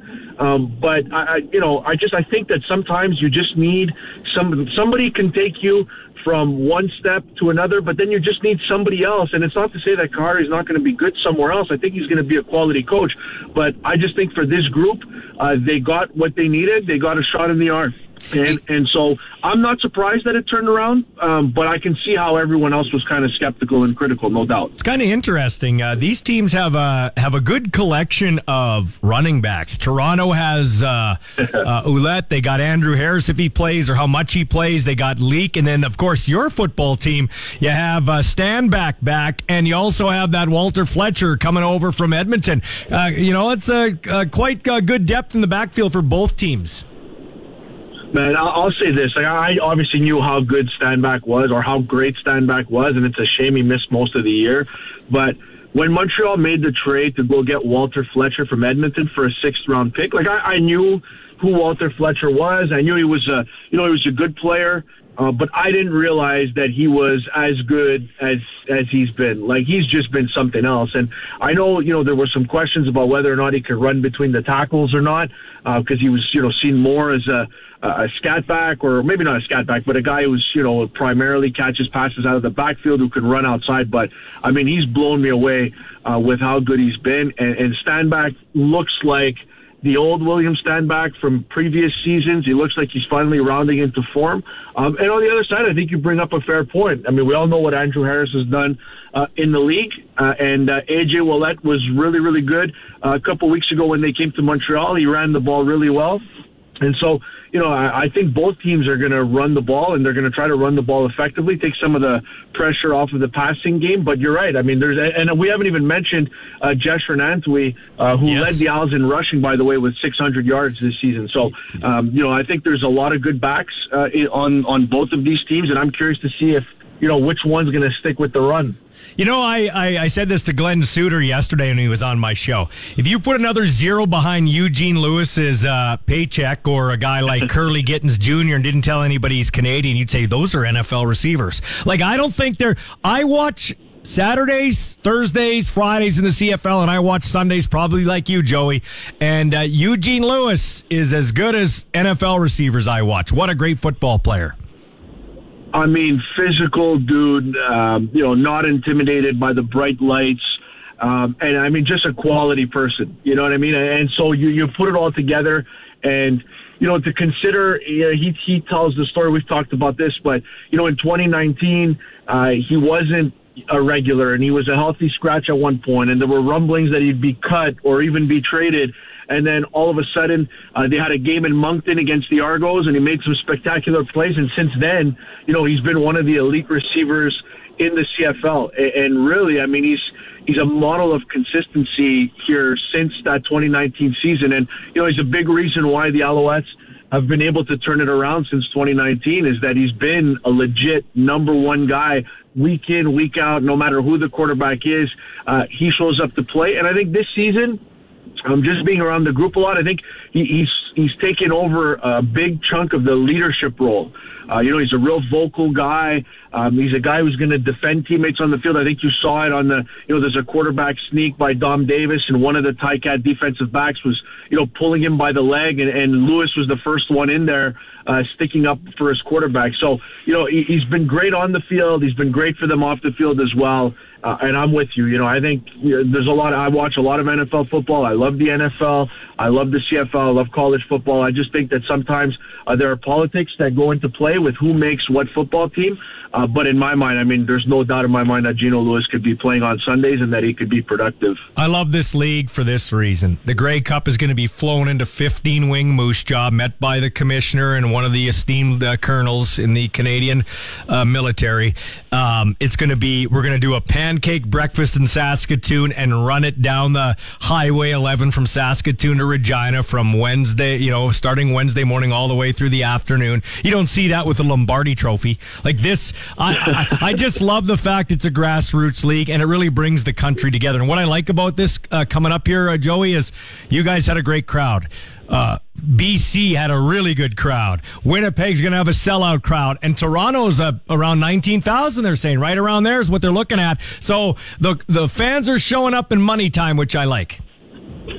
Yeah, and I know. Look, I know that the league has kind of been under fire here a little bit, and it's been criticized since, especially since post-pandemic here. But I just being in the building on Sunday, it was incredible. Like, the crowd created 3 penalties for the on the Ticats offense, and it was all because of the crowd. So I mean, I was here. I can speak to this market, but I obviously watched the BC game, the BC Calgary game after, and it was nice to see that one filled out. And obviously, it was my first time in Winnipeg this year, and that crowd was amazing as well. It was super hostile. Regina, I've been a couple of times. It's always great. So credit to the fans for showing up in crunch time. And I know there's a good bunch of there's been a lot of demand. A lot of Montreal fans are going to be going to Toronto too. So I'm happy to hear that the numbers are good in Toronto. But at least a decent sized chunk of that is going to be people making the 5.5, 6 hour drive down the 401 to support the Alouettes, which I think is really, really cool. Well, I got a couple of buddies, guys that I follow, Josh Haggerty and Theron Churchill, Ram and Husky respectively, on the Argos. But hey, I hope to see you, Joey, and hopefully your team's here and we can break some bread or have a drink together and talk about the Grey Cup. Absolutely. I'd love that. Thanks, Joey. Take care, my friend. Joey Alfieri, the social media manager for the Montreal Alouettes. When we come back, we'll talk with TSN's Farhan Lalji, Sports Cage for Spreads.ca on 620 CK. You're listening to the radio home of the Saskatchewan Roughriders, the Sports Cage on 620 CKRM. Welcome back inside the cage, brought to you by our friends at Spreads.ca. You can use the code CKRM when you're signing up, and they'll match your first deposit of $25 to $250. Pats are in action tonight against the Edmonton Oil Kings. Oil Kings coming off a 7-3 loss to the Moose Jaw Warriors. Pats have, I think, 2 more games at home. Like a home game, a road game, a home game, and then they're off for 10 because of Agribition. Or is it because of the Grey Cup? No, it's because of the Grey Cup. Both Grey Cup and Agribition. That's right. Yeah, we got the Grey Cup here. I almost forgot. How do you forget the Grey Cup, man? It'll be here Monday at 15 Wing Moose Jaw. This guy will be here too. Farhan Lalji from TSN, who's out for a run. Farhan, I thought it snowed in Vancouver. Is the snow all gone now? No, man. It's like 7 degrees and sunny. It's been awesome. I'm out here running with my pup, and you actually saved me because it was like I was 3 miles into it and I was feeling it, and I got to get to 5, so you've given me a break probably for a mile here, so I thank you. Merry Christmas to me from you. Yeah, that's awesome, man. Is the snow, because I had Suter on yesterday, he told me it snowed, but did it snow in certain parts or not your part, or what, or it's gone? Yeah, you know what, just it snowed in certain parts, and it didn't last long, right? It was just a dusting, and yeah, the weather's better. Like, I expected it to be cold. In fact, when I spoke to the Lions on the weekend, they were talking about, it's been so cold back home just over the weekend, and there was a feeling that, okay, well, we'll get to practice in the cold, and that'll prepare us for Winnipeg. Today did not prepare anybody for Winnipeg. Yeah, how do you do that? Like when you go to a loud environment, like if BC's going to Winnipeg for IG Field, or they're coming in when the Rider fans are in full throat, they pump the music in, right? A lot of teams do that. How do you prepare for cold weather if it's not cold? Well, you don't, right? I mean, you kind of draw on past experiences, which most of these guys have, right? Certainly Nathan Rourke has played in some cold weather games in Ohio. Certainly growing up in Ontario, he would have had that experience as well. James Butler grew up in the Midwest, and, that's going to happen. All these guys have done this before. I truly think cold is overrated in terms of an advantage. I think there's not a single player in professional football that has any interest in playing in freezing conditions, right? I mean, the Calgary players were thrilled to be able to play at BC Place. You're going to get Winnipeg offensive linemen that show up in the pre-warm-up with no sleeves on and T-shirts and trying to pretend it doesn't matter. Nobody wants to play in that. You might think that you want to play in it, like 50% less than the other guy wants to play in it, but if everybody had the choice, they'd want to do it inside. Cold matters when the game gets one-sided. Like when you're losing and all of a sudden you're down 2 scores, now it feels like another obstacle you've got to get through, and I think it's at that point where you start feeling the cold. As long as you're in the game and the game is close, I don't think you feel the cold. You feel it when you're struggling. So I'm looking at the weather. In Toronto, they're 17 right now. It's supposed to be +5 with maybe flurries, so there'll be a bit of precipitation for that one. In Winnipeg, though, it looks like -6 is the forecast. Now, granted, this is Wednesday, that's Sunday. Cloudy, no precipitation. They don't list any wind. So if it's -6 with no precipitation and very little wind, that's the best the BC Lions could hope for in mid-November. Yeah, I would think so. I mean, it's not going to get better than that. I might even have to ask Sarah Orlesky to get me a wind machine, right? I'm hoping she left it behind in Winnipeg. Because I've been getting the Vancouver fans telling me, hey, put on your flip-flops for this game. Wear slides. And I'm thinking, you must have misspelled earmuffs. Because, I'm not wearing flip-flops. Heck, BC Place, all kidding aside, and it was a cold weekend in Vancouver by our standards. We're soft, I admit it. Yeah. BC Place is not heated. It's enclosed. But when 30,000 people are in there, okay, you get the body heat and it feels warm. But, like, the high school playoffs in British Columbia are generally held at BC Place the last couple of rounds. It's colder inside than it is outside when there's no fans there, right? So, when we got there early, 3 hours before, because I was on the pregame show before the game in Montreal, it was cold, again, by our standards. Yeah. So, slides are not in the wardrobe. I will not be packed. Well, I might pack the slides to wear on the hotel, but that's about it. Yeah, so you did a great job on the sidelines, as you always do. What was the vibe like being down there on the sidelines for 30,000 plus there? It was awesome, and I always say when I come to Saskatchewan with the passion for the CFL there that it's like chicken soup for the CFL soul, and I felt the same way here because it was a bit of a throwback, right? And the amount of work they had to do to get to 30,000, I remember when 30,000 was kind of the norm, right? And so it felt good. It felt good seeing traffic. Like, I hate traffic. It felt good seeing traffic when you came and when you left the stadium. But just the vibe was really, really good. And one thing I'll say about BC Lions fans this year, that even when the crowds have been in the teens, right, like whatever, 18, 19,000, the people that are there this year have been engaged. Like, you could tell they were big time into it then, and to have over 30,000 of that type of fan into it again, I think it was good, right? And just the Lions reinvigorating the province, not just the Lower Mainland, I think that mattered. I mean, you can appreciate that because the Riders are Saskatchewan's team. They're not Regina's team. And so they tried to get the island folks coming over, the interior folks coming down. Mid-afternoon game really lent itself to that, but all of that stuff really, really added to the vibe for sure. Well, TV ratings are in for that game, I guess, and 755,000 watched the Calgary-BC semifinal. It was down from 2021, but bigger than any of the Sunday NFL games on TSN or CTV, the Leafs-Carolina game Sunday, and way bigger than the Raptors-Chicago game. So I will say this, that's the Nathan Rourke effect. Nathan Rourke, he gets eyeballs. He's must-watch TV. I liken him to the Connor McDavid of the CFL. You got it when he's on. You got to watch the Oilers. You got to stop by the TV. When Nathan Rourke plays, you got to watch BC Lions football, and it's shown with the people that went to that game. Let's not kid ourselves. Yeah, could you imagine if it was the Riders and their audience with Nathan Rourke on the other side in a CFL playoff game? Now, that would have been over 1 million, but you're right. You know, and I've talked to coaches around the league, and they've all got a real appreciation for it. I remember Dave Dickinson telling me a few weeks back that kid sells tickets. Like, if Bo Levi Mitchell went to Toronto this offseason, would he sell tickets? No. Would he? Like, I don't know that he would, but Nathan Rourke, he kind of transcends all the arguments people have against the league. And I got into it this year where people are saying, well, or not this year, but this today, where people are saying, well, why doesn't the league have a designated player rule like they do in Major League Soccer, where you could get a guy outside the cap and pay him whatever you want to pay him? Well, who really qualifies for that? Nathan does. And, you know, even though Zach's the MOP, Nathan qualifies because there's other circumstances around his case, right? Because he's Canadian. Yeah. You know, sure, he's a quarterback, which separates him from an Andrew Harris or, you know, pick another player that you want to throw in there. And he's young, right?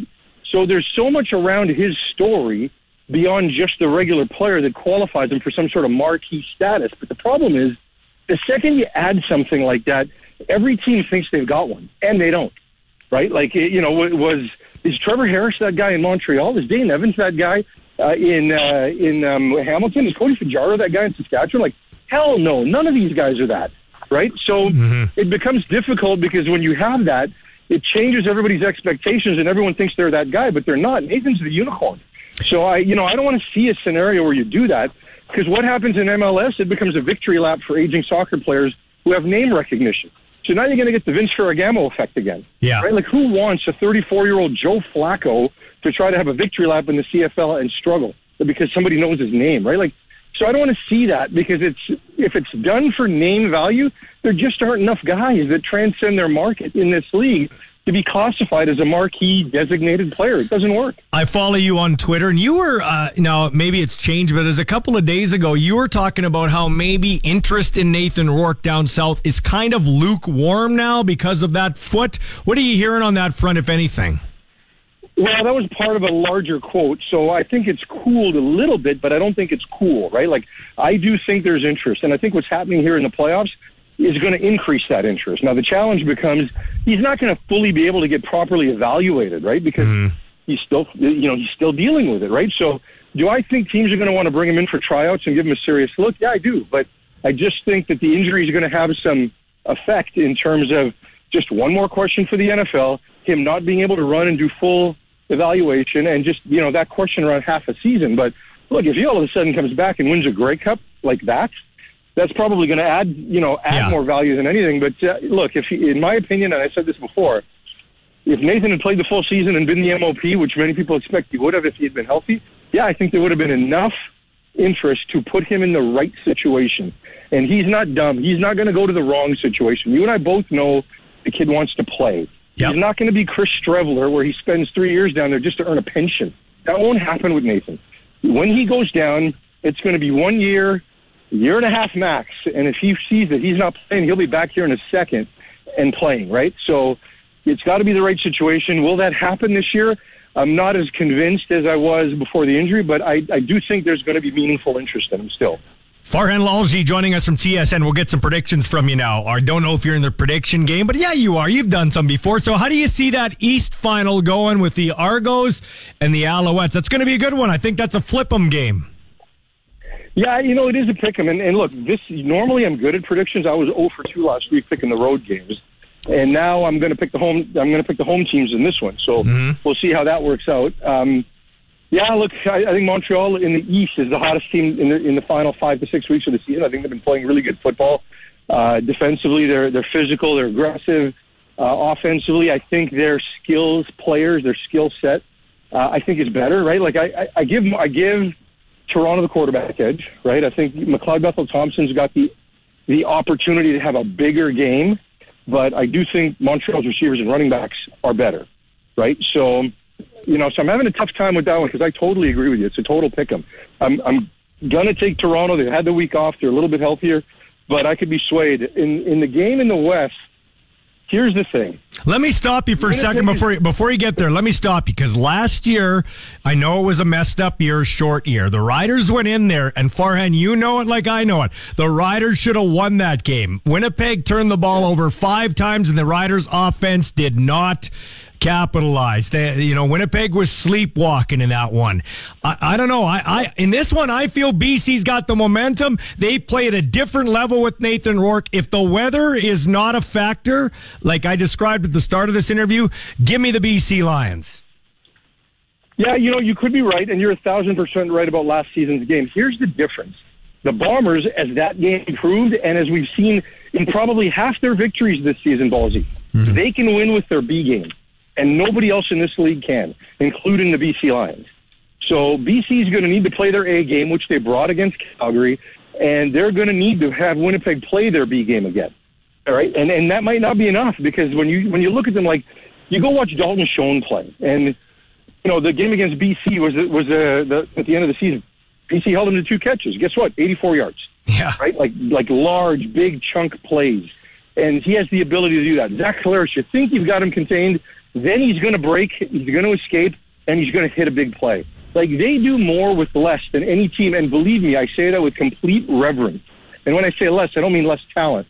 But they can play their B game and scuffle along for 3 quarters and have their defense keep them in the game, and we've seen it from start to finish, from the first 2 games against Ottawa until the end of the season. They don't have to be at their best to win.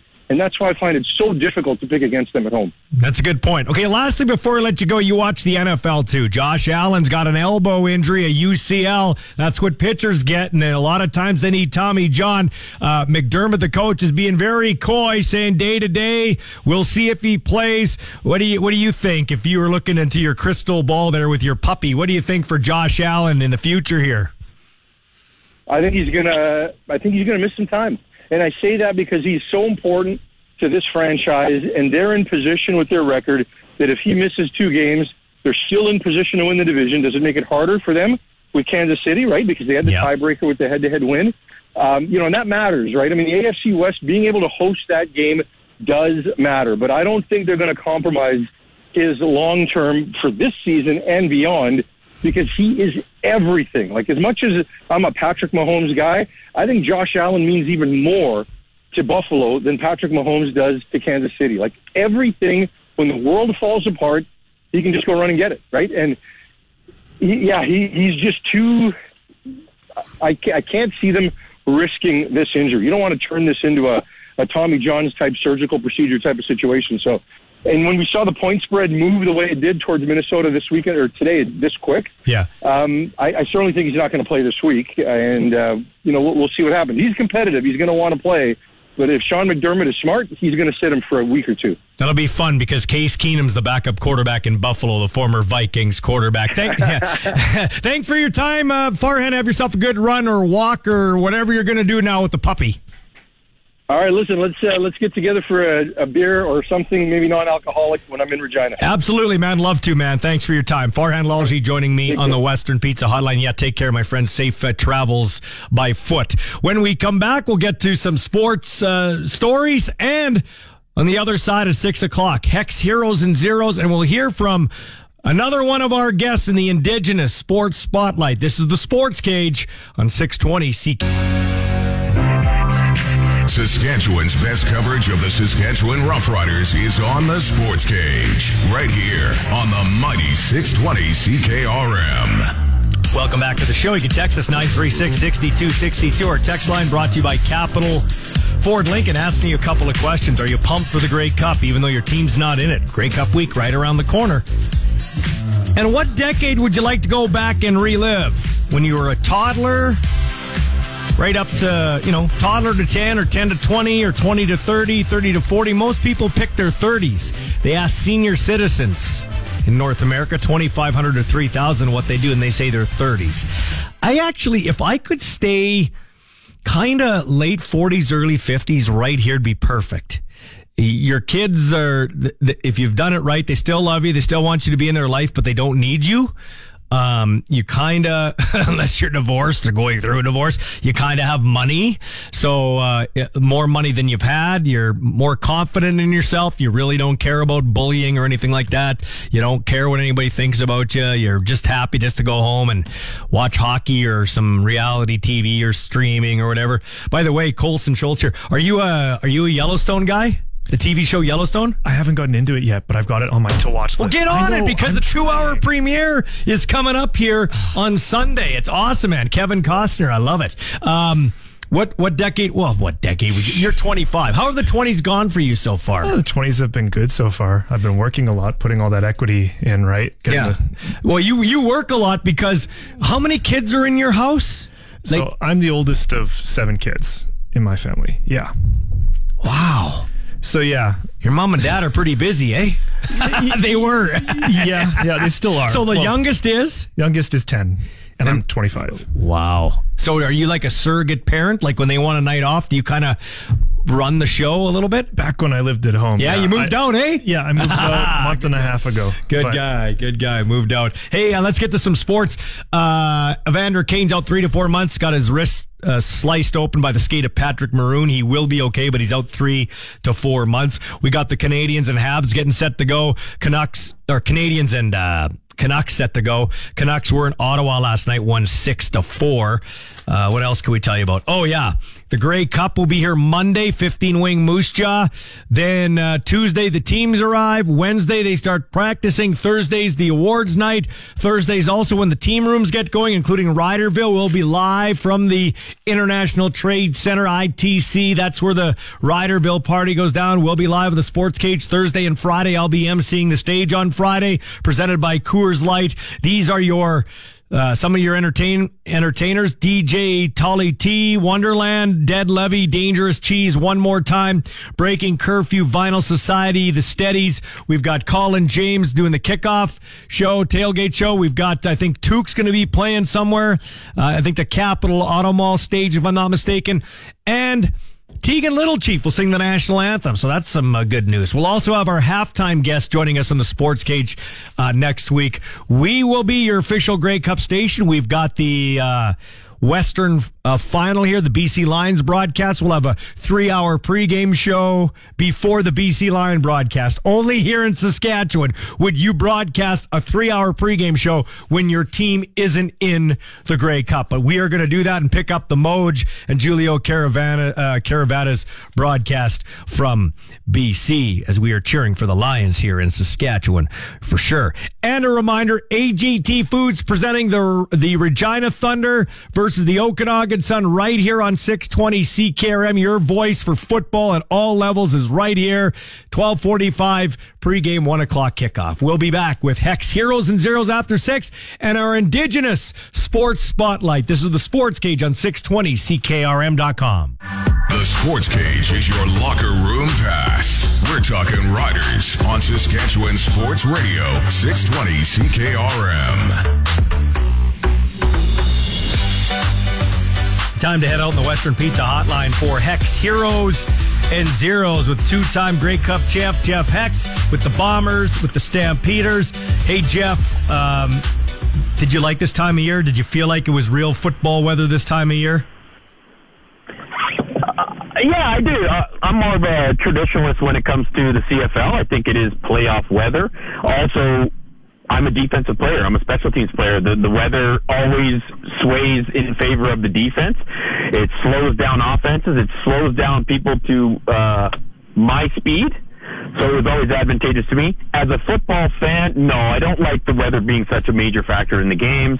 I think it takes away from the quality of the game, the excitement of the game. So as a purist, I do enjoy, the cold weather games, and it is a uniquely CFL playoff football when there's guys shoveling the lines at halftime. But as a spectator and as a fan, it's not the most enjoyable product. Well, I'm glad I got your opinion because everybody that listens to this show knows mine. I don't like it. Let's get to your heroes and zeros. Let's start in reverse order. Let's go with the 0 first. You give me 1-0, Jeff. Yeah, 1-0 for me is really the Hamilton Tiger Cats this year. Their whole organization kind of, their expectations were high. They had what was perceived as 2 franchise quarterbacks. At the end of last year, they end this year with what is now 0 franchise quarterbacks.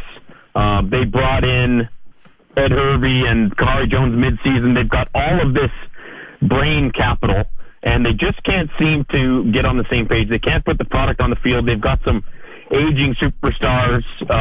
The leaders in that team, Van Zyl, Simone, these type of guys, their age is showing. Their quality of play has diminished. Their injuries are peaking. They're at a real big point in where their direction of their organization wants to go. I'm hearing people calling for the offensive coordinator, defensive coordinator. Steinhauer's job is more or less safe given his resume from what it sounds like. Maybe he looks elsewhere, but they need to really reshape that organization. They need to get to a point where everybody knows who's leading the team. They've got so many cooks in the kitchen right now, as we talked about maybe 6 or 7 weeks ago now, that it's becoming a problem. When you have, all of these leaders in the office, you have no leaders. And the icing on the cake is they got Tyrese Bedred, who was on their team. He's playing in Montreal. This guy's playing lights out football. He just has a knack for making plays when they matter. Certain defensive players make plays all the time, but there's certain defensive players that I've played with in the league that just have this knack of when they make a big play, it's at a big time. And, guys like Willie Jefferson, Keon Raymond in Calgary. I'm not saying he's on the caliber of these players, but this innate ability to make a play when the game is on the line, when the team needs you to make a play, to have them essentially he seals the game with a strip sack fumble at the end of the game on his former team, and a team that has a long way to go to rebuild and kind of find their direction, going from Mazzoli and Dane Evans debate to now they have no quarterback really. Let's go with your first hero, Jeff Hecht. My first hero is Danny Machocha. What he's done in Montreal, we've talked about it many times. Nobody talks about Kamari Jones in Montreal anymore. Nobody talks about the coaching controversy or whether or not he should be the head coach. It's undoubtedly inarguable that he should be the head coach of Montreal Alouettes. He probably should have been at the start of the season, given their results. Now, I will tell you, I hold a personal grudge against Danny Machocha because of what happened to the Edmonton Eskimos in 2006, missing the playoffs. I grew up an Edmonton Eskimo fan. I coined the term at that point, Danny No Cocha. Before there was Cody Fajardo, there was Danny No Cocha, and I always held animosity against him as a fan and how he let down me as a fan of the organization. But he has turned around the Montreal Alouettes in less than a season. It goes to show you that there's no rebuilding in the CFL. If you get all the pieces in place and the right leaders in place and you have a decent enough roster, I mean, we've talked about it many times, the parity in rosters across the CFL, it's not a big gap between the last team and the first place teams as far as quality of football players. The big gap to me is quality of leadership and quality of coaching. And he has turned that team around, and depending on the weather in Toronto, I think they have a really legitimate shot at winning the East Final. Yeah, I don't disagree with you there. Okay, give me your next zero, Jeff Hecht, in Heroes and Zeros. My next zero is I'm gonna point to a friend of mine, Eddie Steele, and everybody like him that 2 months ago said Bo Levi Mitchell was washed up, he was done, his career's over, it's time for him to hang him up. It was ridiculous then. It's even more ridiculous Monday morning after what he did in the fourth quarter of that game. I don't know why he didn't come in at halftime. I think obviously Calgary has a unique ability. The Calgary brain trust of Huff and Dave have a unique ability to understand that they're not always playing the game in front of them. They're always thinking ahead, and they realize that Jake Maier is the future, 6, 8, 10 year, 12 years of this club. So they need to, let him learn some of these learning opportunities. But both should have been in halftime. I think they had a legitimate shot. If he did come in half, they had a legitimate shot when he came into that game. He was throwing absolute dimes. The receivers were playing at a higher level. Calgary's team was playing the same way BC team played last week when Nathan Rourke came off the IR. I agree. They were all energized. I don't care what anyone says. Bo Levi is still up until yesterday, I guess they're done. He was still the leader, the fire, the reason those guys played. He was the man, the general. The sweepstakes is on now. His stock just skyrocketed, even though I thought it was high. As we've exchanged on Twitter the last couple of days, there's a lot of teams. His phone right now is ringing off the hook. He's probably got it plugged in. The battery's constantly dead. This is a guy in high demand. And Hamilton, we just spoke about these teams. They are going to be in hot pursuit of this guy who has maybe 3 to 4 to 5 more years of prime football. He showed that he is still a top 4 quarterback in the CFL, and it's inarguable now. Yeah, I'd actually even put him at 3, to be honest with you. He's in a tie for 3 with Jake Maier, because Maier hasn't proven it over a long stretch, so we shall see. And your last hero, Jeff Hecht, heroes and zeros. My last hero is Amar Doman, the new fresh owner of BC. They packed the house. They turned the team around. Nobody thought this team was going to be this competitive. Nobody thought this team was going to be in the hunt for a home playoff game. They were playing at a high level with a quarterback that could, barely walk. I mean, this kid is special. His maturity, his leadership, the ability for him to command the attention and respect of veterans like TJ Lee and Brian Burnham, and these really, really experienced guys are following what is a child in the pro football game, and this kid has risen to the occasion. But what Amar Doman has done with the BC Lions, turning that franchise around, the buzz, the jerseys in the crowd, the fans were ecstatic. He's done an exceptional job, and again, like Danny Machocha has done with the quality of playing on the field, Amar Doman has shown you what you can do with a franchise. You can turn it around in 1 year. You can go from in obscurity to, they couldn't give away tickets to BC Place last year, to packed house. Fans are going crazy. Their season tickets this offseason are going to be absolutely through the roof. If somehow, some miracle, they manage to bring work back into the fold, this is going to be one of the most populated stadiums in the league next year and into the next few years. And as I've always said, it comes down to leadership. Everything always comes down to leadership. And what he has done with that entire brand, the entire organization, is quite impressive. And the CFL's future is bleak in a lot of respects, but in BC, the future has never been brighter for the BC Lions organizations and them staying in Vancouver. Yeah, and Nathan Rourke is kind of the equivalent of Connor McDavid in the CFL, because he is must-watch TV. There's no doubt about it, as evidenced by the sellout standing room only crowd for the West Final coming up. -10 weather expected, Winnipeg and BC. Before I let you go, last time I'll talk to you before those finals, CFL finals. So who do you got? Montreal, Toronto? I still have Toronto. I think the home field advantage, the bye week is so much more valuable than people think. I think the weather is going to be a little more advantageous for Toronto's offense and Montreal's offense. The way they ran the ball last week was special against a Hamilton team that wasn't that competitive at that point. I think Toronto's defense is going to be too much for them. And the week-long rest and Toronto getting some of their defenders fresh and healthy, they're just going to be too much. But I think it's going to be a really great game. And the Winnipeg Blue Bombers were lucky to win the West Final last year. The Riders won the turnover battle, and Cody Fajardo could not get it done. The Bombers were sleepwalking through a good chunk of that game and should have lost, but didn't. They better not sleep on the BC Lions this game. I don't think this is going to be a rubber stamp Winnipeg victory. How do you feel? Yeah, I think you're right. The weather is going to be, again, favorable to Winnipeg and their style of offense. They like to run the ball first. James Butler was pretty banged up. Hopefully he can play in the West Final. If BC can get Joel Figueroa back and then get Lucky Whitehead back, who are two guys that were kind of last minute, maybe going to play in the semifinal. If they can get them back, that's going to be massive. On paper, it is. This game is over on paper. But if you go, we both know momentum is a real thing, and you can feel it, and the energy. And every single BC Lions player right now, in my opinion, is playing beyond their capabilities because of this young leader. Do not underestimate what they'll do for him.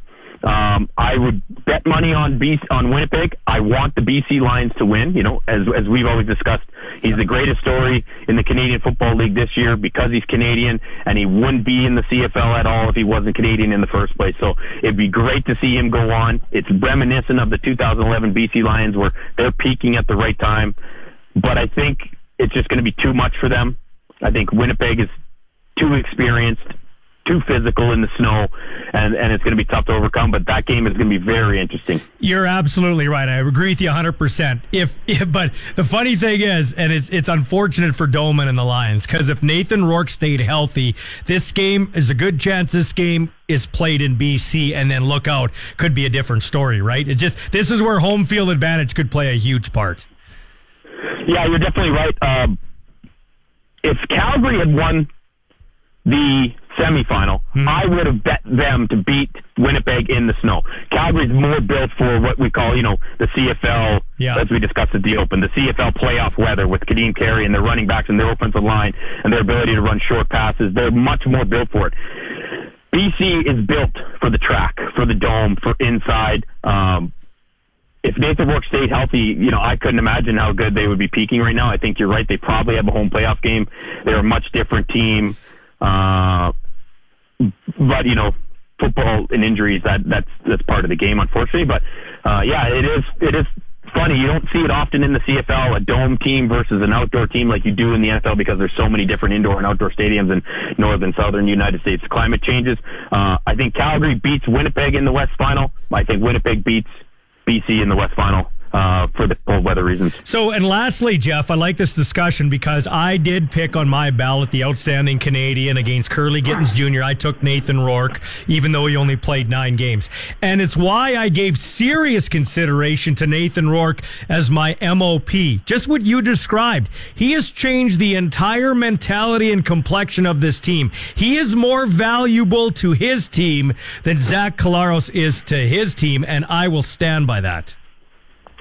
Yeah, you're probably right. The vernacular of what we call our MVP, it's not the most valuable player in the Canadian Football League. It is the most outstanding player, and I don't think you can give it to a guy who played 9 games. Just like I think Curly Gittens is the most outstanding Canadian. But last year I also thought Nick Dempsey was undoubtedly the most outstanding Canadian. He lost that award in his own conference, right? So everybody's perception, the criteria for voting, as you know, is very abstract. It's very obscure. It's more art than science, right?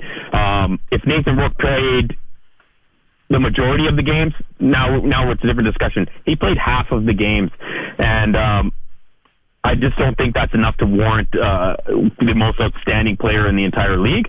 But it depends how you interpret it, and depends. He is for sure the most valuable player in all of the CFL if we're talking on field, but we're also talking about the brand ability, the value of the CFL brand as an entire commodity. He is for sure the most valuable single person.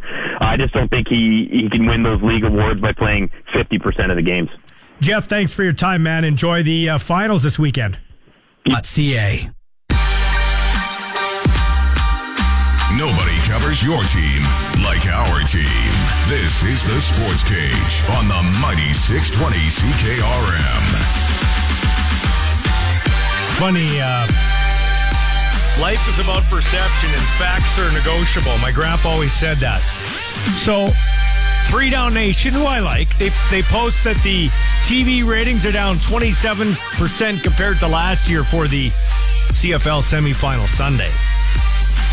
But the 755,000 that did watch the game did better than the NFL games broadcast on TSN or CTV, better than the Raptors Chicago game, and better than the Leafs game. So there's that. That's perception. Also, you got to remember something. Last semifinals last year, why is it down 27%? Because the Riders aren't in it. People hate Saskatchewan for that reason. They think we're arrogant when we say this. Maybe there is a bit of arrogance, but My grandpa also told me this. It's not bragging if you can do it or if you do it. When the Riders are good, all the attendance goes up across the league. Don't you think that game, if it was a semifinal game between the Riders and the Lions, it would have been around 40,000 because of the tractor factor? Do you not think if it was the Riders versus the Lions in that West semifinal that we would have been over 1 million people and the attendance would have been way better? So it's all perspective. Hey, speaking of perspective, I've played against a lot of great Indigenous athletes who, because of one reason or another, didn't quite get maybe to the level that they should have, just because they come from a different background, economic factors, that type of thing. And I'm not saying that to be disparaging, because I didn't come from a lot of money. I remember the first time we played in a hockey tournament with Contact, we played in Fort Capel in a hockey tournament. Whoa.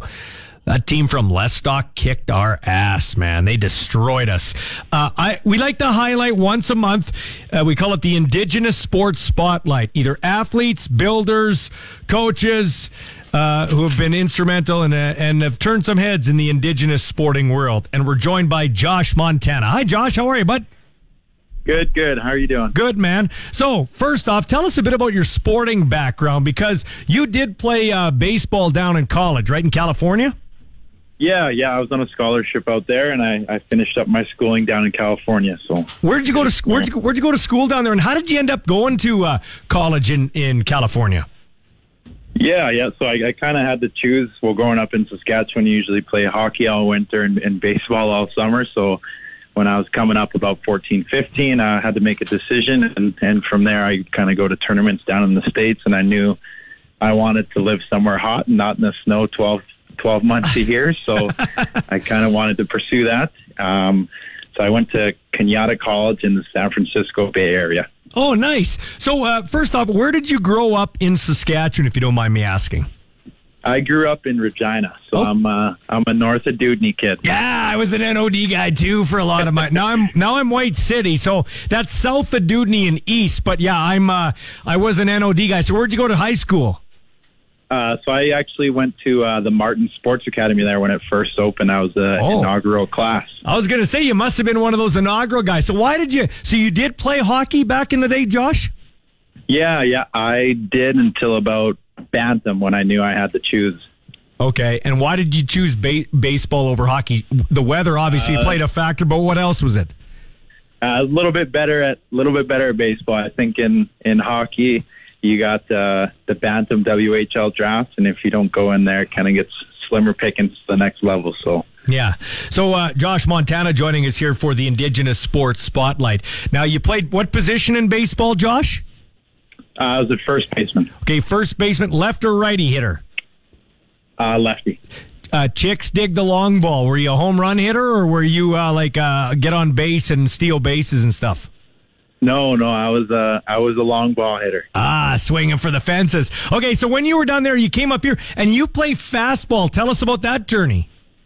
Yeah. So that kind of grew up around my family in small town Saskatchewan. A lot of people would play fastball because they didn't have access to baseball. So it was kind of like, I guess, a backup kind of when I moved home. So fastball, kind of got onto that and got a little bit better, playing around Saskatoon. And then finally this past year, I cracked the junior men's national Team Canada roster, so for Pan American Games and the World Baseball and Softball Classic. Now, you were supposed to play in a high-level tournament in Guatemala, but Mother Nature had a different plan.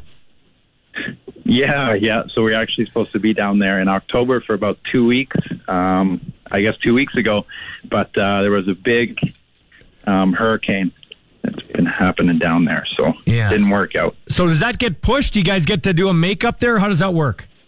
Yeah. So we do a makeup next year now. So same place, same tournament, just a year later. Awesome. How long do you plan to play fastball for? Until I can't walk anymore. Hey, so what do you do away from the sporting world in life?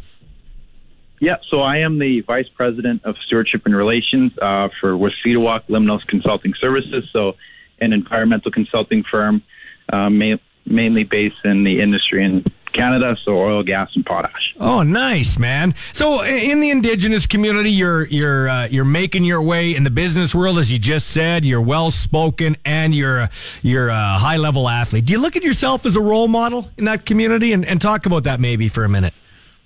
Yeah, definitely. There is a sense of being a role model, and with that comes, I guess, a responsibility for me to give something back to the Indigenous community because they've always supported me.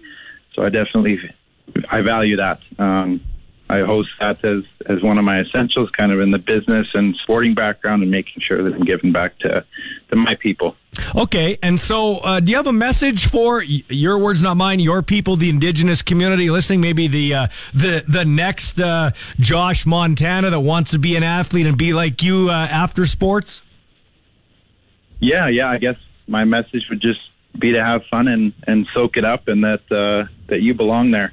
You know, a lot of times I feel like growing up, some Indigenous people, kind of like when I came on, they don't come from the best background, or maybe they don't have access to the best sports, the best clothes, but everybody deserves to be there, and everybody should be given a fair chance. So just play hard and always look forward and have fun.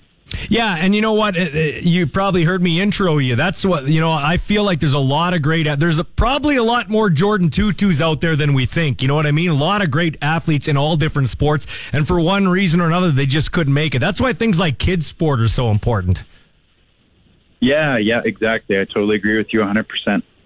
Josh, thanks for your time, man. I appreciate you guessing with me, and what I think is an important feature that we run once a month. Thank you for your time. Have yourself a great rest of the day. Stay warm. Yeah, thank you. You too. That's Josh Montana joining us, Indigenous Sports Spotlight. That's going to do it for our show. Coming up, though, we got Regina Pats hockey with Dante DeCaria, the Edmonton Oil Kings in town. Tomorrow, we got a great show lined up. We're going to have Glenn Suter stop by, Aaron Anderson to talk about Regina High School athletics, Scott Flory from Regina, head coach of the U of S Huskies, trying to win their back-to-back Hardy Cup championships, and Ben Hebert joins us in studio to talk curling. His buddy Bo Levi Mitchell will get his thoughts on the CFL finals. He loves talking sports. We love having the colorful Ben Hebert in studio tomorrow. This has been the Sports Cage for Spreads.ca on 620 CKRM. Today's Sports Cage has come to a close. Miss a segment? Download or stream the podcast now at sportscage.ca. Get your sports straight from the source. 620 CKR.